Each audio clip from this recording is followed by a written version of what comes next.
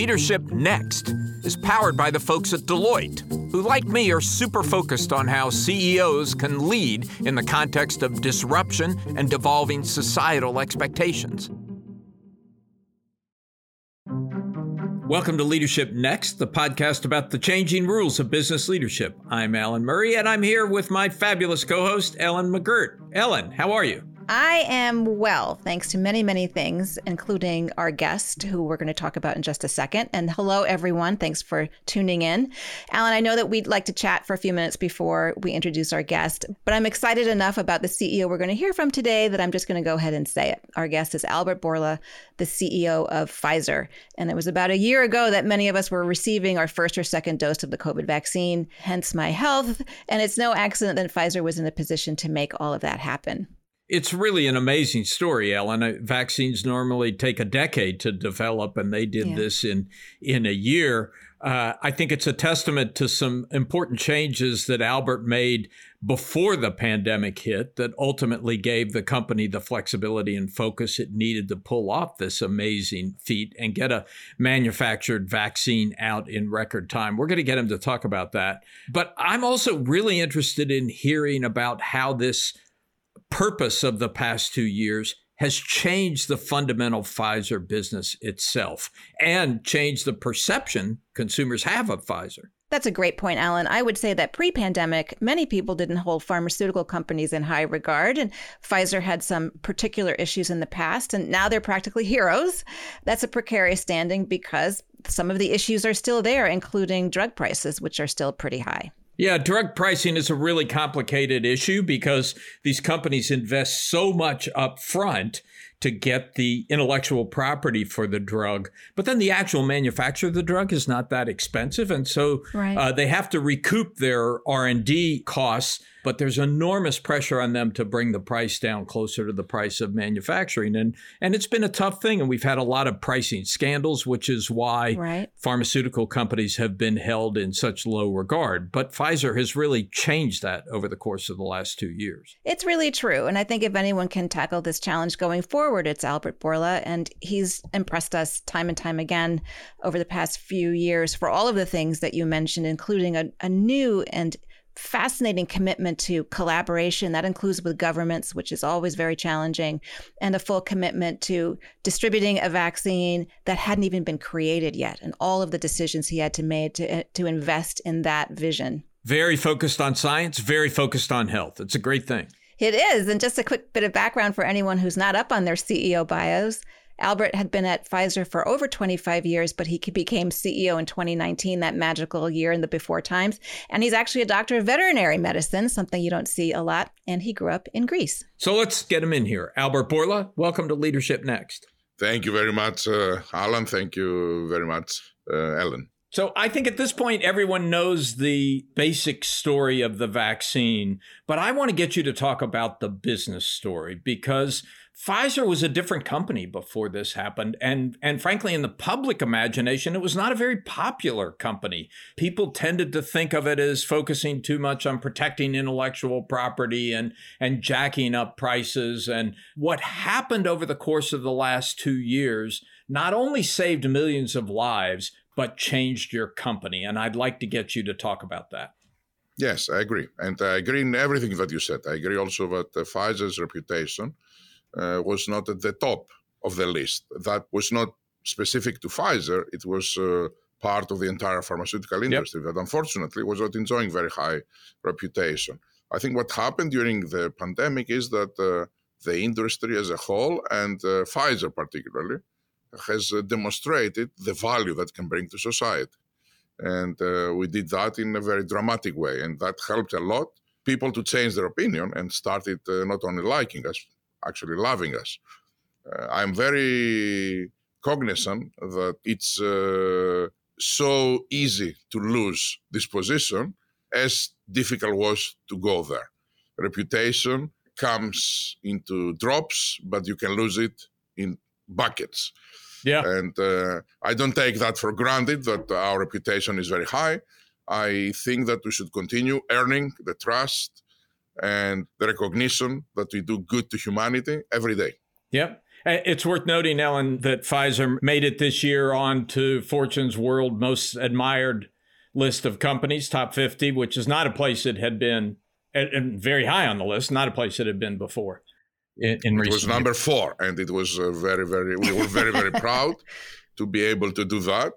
And we hope that we will stay there, if not improve our position for the years to come. So it seemed also that there was some wonderful synchronicity that led up to a terrible moment and a real opportunity for the company. You'd been working at Pfizer for a long time before you became CEO, and you were part of making some important decisions, divesting yourself of businesses that were not devoted to research and development, for example, focusing on digital transformation, all of which were ingredients that put you in an interesting place when the pandemic hit. Could you talk to us about how you were able to leverage those decisions so quickly? Yes. First of all, the 2 businesses that we moved out of Pfizer, in both cases, actually, we did it by trying to create higher value. I don't believe in financial engineering at all. So both of these cases, we exited these businesses, or let's say we created new businesses by joint venturing ours with someone else, that the complementarity of the 2 would do great value. But that also created a way more singular focused company within Pfizer by doing that, singularly focused on science. And that created a very different mindset, a mindset of innovation and mindset of scientific innovation that we had to make sure that we develop so that we can be successful when we are betting the whole company on the science. That came not only with a change of portfolio, but also with dramatic changes in the capital allocation. Our company was investing something like $7 billion in R&D, 6 to 7 in the year 2018, for example, when I took over in January 19. Now we spend 11.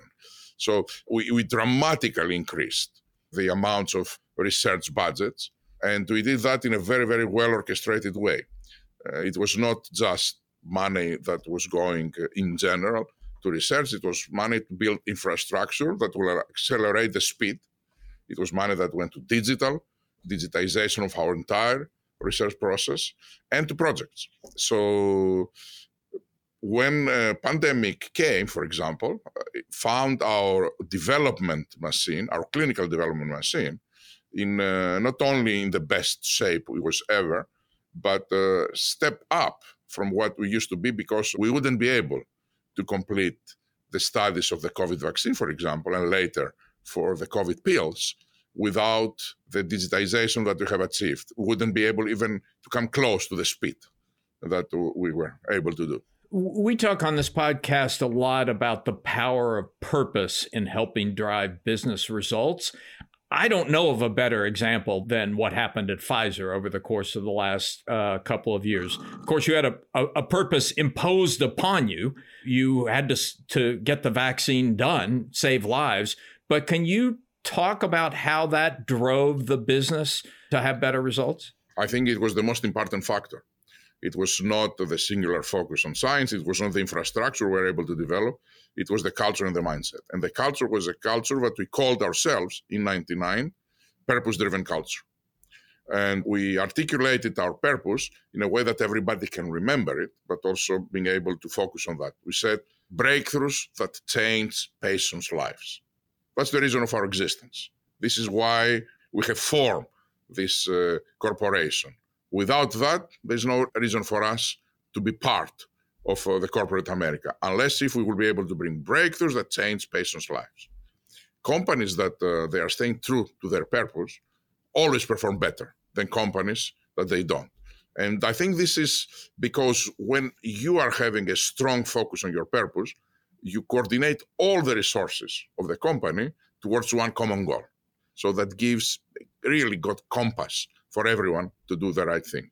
Now, in cases like ours, when the purpose is so noble, when the purpose is saving lives of other people, that creates an additional boost to the energy that a purpose-driven culture can bring to the results of a company, because people are going the extra mile. They are devoting themselves. This is what happened with the COVID vaccine. Yeah, I want to follow up on that just quickly because in your book, Moonshot, which is a great book, by the way, I recommend it to our listeners, you use the common phrase is time is money. You turn that phrase into time is lives. Every extra week it takes you to develop this vaccine, more people die. That had to be a pretty powerful motivator. Absolutely. And in multiple cases, when we were faced with obstacles or we were faced with the challenges and people felt that it is impossible, I was telling him, okay, so go ahead and calculate how many people will die if we don't do it. And then you know the answer. Now, I know that was a little bit of psychological blackmail when I was doing that to people, but I did that for the right reason, because I knew that this is true. And that helped a lot. People went back and brought solutions to things that they didn't think they could do, just because they realized that failure is not an option, because people will die, will enter a misery that we never imagined that will be a misery of this century. The other thing that happened very early in the pandemic was a global conversation about health equity and outcomes and vaccine equity. And I know you weighed in very early. You're also, along with other vaccine makers, are facing some shareholder pressure. Organizations like Oxfam or through proxy ballots are pressuring vaccine makers to do more, including share access to technology with poor countries. How do you respond to that? How do you think about all of that? In order to be able to provide vaccines to all and have equity, you need two conditions. The first is to price it in a way that everybody can afford it. The second is to manufacture it in volumes that everybody can have it. The first one, we resolved it back in June. We priced the vaccine in a price that is known, a cost of a takeaway meal for the high-income countries, but we gave it half that cost. In the middle-income countries, we gave it at cost in the low-income countries, and pretty soon we made a deal with the US government, and they bought from us 1 billion doses at cost. So we didn't make money, but we didn't lose money. And the US government was giving it for free to 92 poorest countries in the world. So that resolved early enough. The second one, of course, was how to provide doses for all. And we ramp up manufacturing capacity in the way that no one has done ever. I will give you a number to understand. Before the pandemic, Pfizer was manufacturing 200 million doses annually of all the vaccines across all manufacturing sites in the world. In the first year of the pandemic, we manufactured 3 billion doses of a vaccine that was never produced before. And only a machine like us could do that. And there would be no way that anyone else that has never manufactured anything like that would do it. Unfortunately, we faced a situation that also I have very early predicted, that availability and access to the vaccines maybe will not be enough if we don't work on the infrastructure of these countries on the ground. Right now, the US government has a lot of these 1 billion doses that they're giving for free at their disposal that they cannot use them. They are asking us to store for them those vaccines, because the countries that are receiving them, they can absorb them. They cannot absorb them for multiple reasons. One, and very important, it is vaccine hesitancy. The people in these countries, they are not coming to get vaccinated to greater proportion than this phenomenon occurs in high or middle income countries, or in this country, for example. Also, they have infrastructure issues. Sometimes they don't have vaccination centers. Sometimes they are lacking freezers. So if in the first half of this year, instead of focusing on maybe we should take the patents from those companies, we were focusing maybe we should put boots on the ground and prepare these countries to receive vaccines. When I was telling all the world the vaccines will be available, we would have a very different healthcare outcome right now. Unfortunately, we didn't. But never is too late. I think we should work, and we could help also ourselves, although it is not our core mission. Our core mission is to provide the vaccine. It is WHO, it is other organizations that can go and help those countries build the necessary systems and infrastructures to absorb vaccines that are available free to them. That's interesting. So you think the patent argument now is pointless. We have the vaccines we need at a price people can afford. The problem is one of actually getting the vaccines to people and administering them. The only thing I correct to your statement, it is not at prices they can afford, free. We have hundreds of millions of doses available for them to reach them completely free, and they cannot absorb them. But you know, Albert, this, of course, is why the pharmaceutical industry got itself into a mess prior to your time to begin with. When I went to school to study economics, which I grant was a long time ago, we were taught that competition would drive prices down to the marginal cost, which is basically the cost of manufacturing. That doesn't work for high development cost products like pharmaceuticals, where the cost of manufacturing is very low, but the cost of developing is very high. We've never really solved that problem. Many people in the US resent the fact that they have to pay such a high cost for pharmaceuticals when people in other parts of the world get it at a much lower cost. It's like our economic system doesn't work that well for high intellectual property development cost products like pharmaceuticals. And the debate you've been through over the last year suggests we haven't really solved that yet. Yes, we haven't. And in the US, we have a real issue. But I will argue that the cause of the issue is slightly different than what people might think. Let me be explicit. When we speak about drug pricing, we are speaking about two different and distinct issues. The first is, what is the cost of medicines to the healthcare system? How much Medicare will pay? How much Coca-Cola as a major employer will have to pay? That cost, it is 12% of the total healthcare cost that Coca-Cola or Medicare will have to pay. So medicines represent only 12%. By definition, cannot be the big issue when it is only 12%. And by the way, it's going down. So in the last year, Pfizer reported in the US net pricing reduction of minus 5%. Minus 5%. However, this is not the experience that the people that are using our medicines are having. I know that when they go to the pharmacy, they will not feel minus 5% this year. They will feel a very different reality. And now I'm coming to the second issue of drug pricing. It's not how it is the cost of medicines to the system. It is what is the cost of medicines to the individual who goes to collect their medicines. There is disproportional contribution out of pocket for medicines than for anything else in our current insurance system. And this is why something that represents 12% of the total cost occupies 90% of the newspaper headlines. Because that's a real issue. Because when Americans are going to take their medicines in the pharmacy count, they pay for them like if they don't have insurance. Right. Completely if they don't have insurance. Although they have, and they have a very expensive one. It's an issue you're going to have to solve if you want to keep that number 4 spot on world's most admired companies. I fully agree. It is an issue we have to resolve even without that, because it creates significant issues to the healthcare system. Yeah. And to resolve that, I realize I don't want to wash my hands. I realize that to resolve that will create additional cost. Because if the patients suddenly don't pay out of the pocket, someone else needs to pay, like the insurance companies. I'm more than willing, and I offered multiple times to all administrations, the previous one and the current one, that we are willing, and a lot of my peers, to take very big part of the cost burden to do that. Oh. But let's do it. Right now, all the discussions about drug pricing are discussions how we can be taxed for the first part, which means maybe the employers or Medicare will not pay that much, but no change in the way that Americans are paid for their medicines.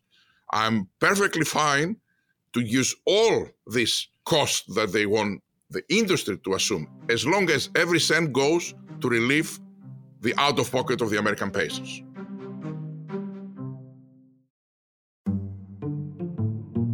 I'm here with Joe Ukazoglu, the CEO of Deloitte US, and the sponsor of this podcast for all 3 of its seasons. Thank you for that, Joe. Pleasure to be here, Alan. Joe, we've had this rising talk about a notion of stakeholder capitalism, that businesses have a responsibility not just to their shareholders, but to their employees, to the communities they operate in, to the natural environment. Is all of that talk real, and will it last, particularly when times get tough? I see a pretty durable shift, Alan, with a lot of momentum here. CEOs are prioritizing sustainability, they're prioritizing purpose, they're prioritizing trust. You certainly see some noise. On one end, there's some skepticism as to whether this is virtue signaling. On the other end, there's some lingering debate about whether this broader focus on stakeholders detracts from shareholder returns. If you cut through all the noise, what we're seeing is actually a huge convergence of interests. This is core to sustaining a vibrant capitalist system. If you take a long-term view, the only way that you're going to deliver sustainable shareholder returns is to take really good care of all of those constituents that you referenced. And is it working, Joe? Well, business was at the heart of leading society through the pandemic. Business is at the heart of addressing the climate challenge. We're seeing massive momentum with very tangible commitments and tangible actions towards decarbonizing the economy. So yes, I think the evidence is ample. Joe, thank you. Alan, it's a real pleasure.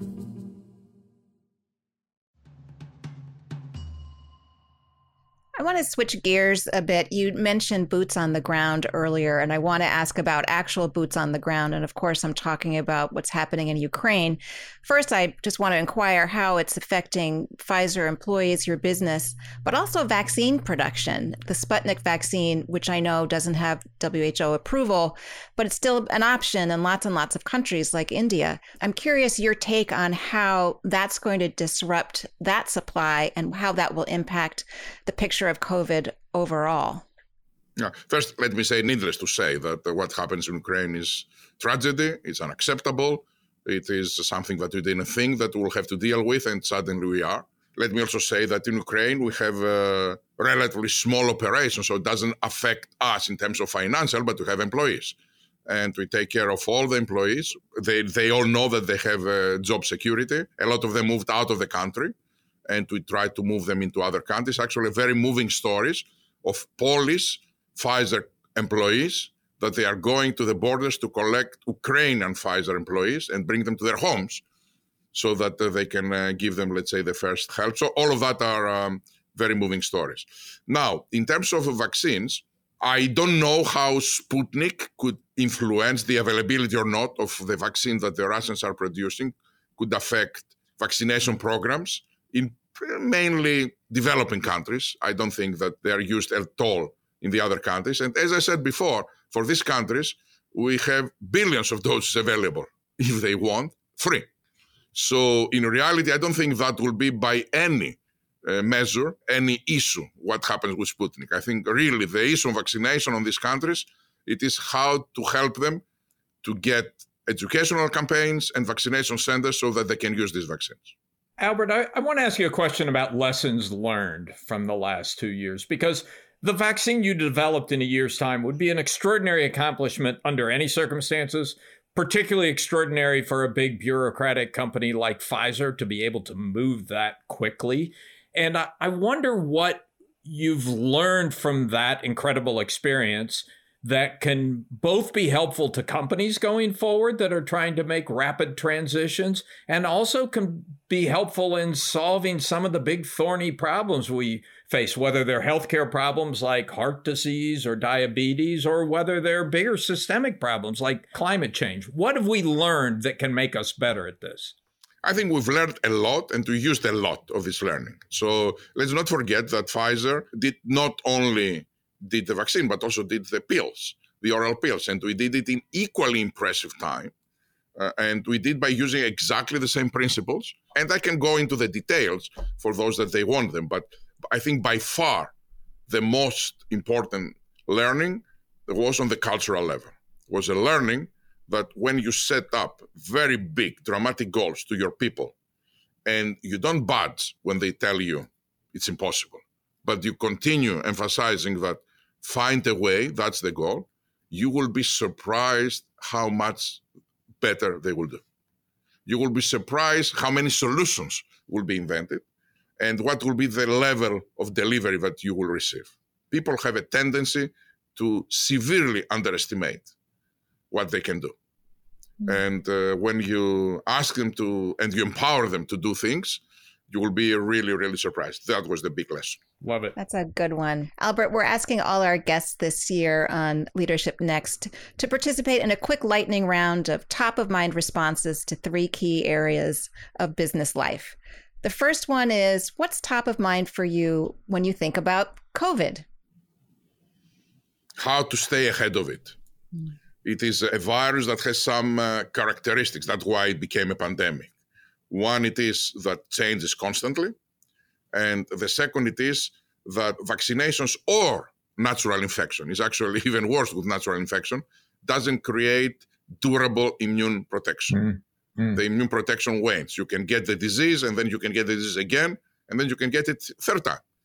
Yeah. So with that in mind, I know that we need to always be ahead of the virus to avoid the most challenging situations. Okay, that's scary, Ellen. Move on to your second question. I know, this one's scary for you.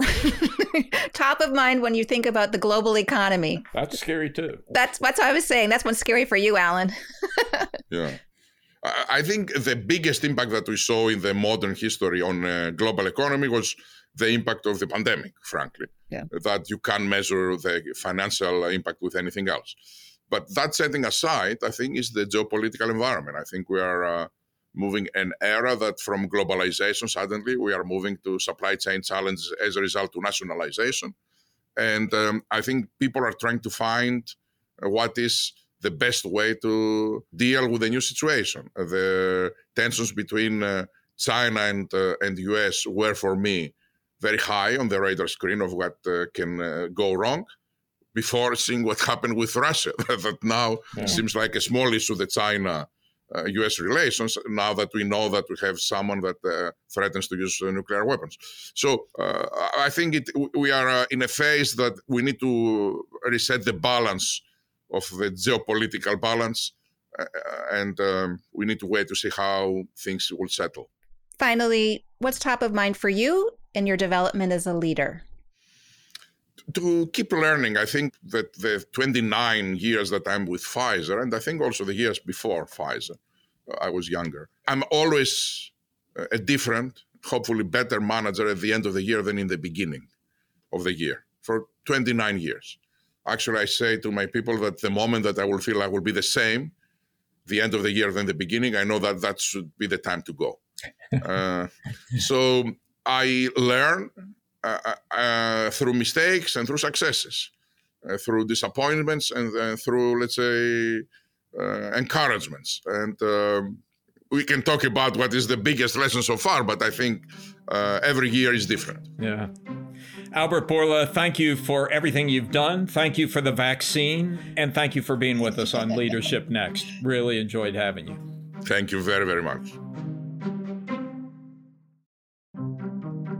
Leadership Next is edited by Nicole Vergala, written by me, Alan Murray, along with my amazing colleagues, Ellen McGirt and Megan Arnold. Our theme is by Jason Snell. Executive producers are Mason Cohn and Megan Arnold. Leadership Next is a production of Fortune Media.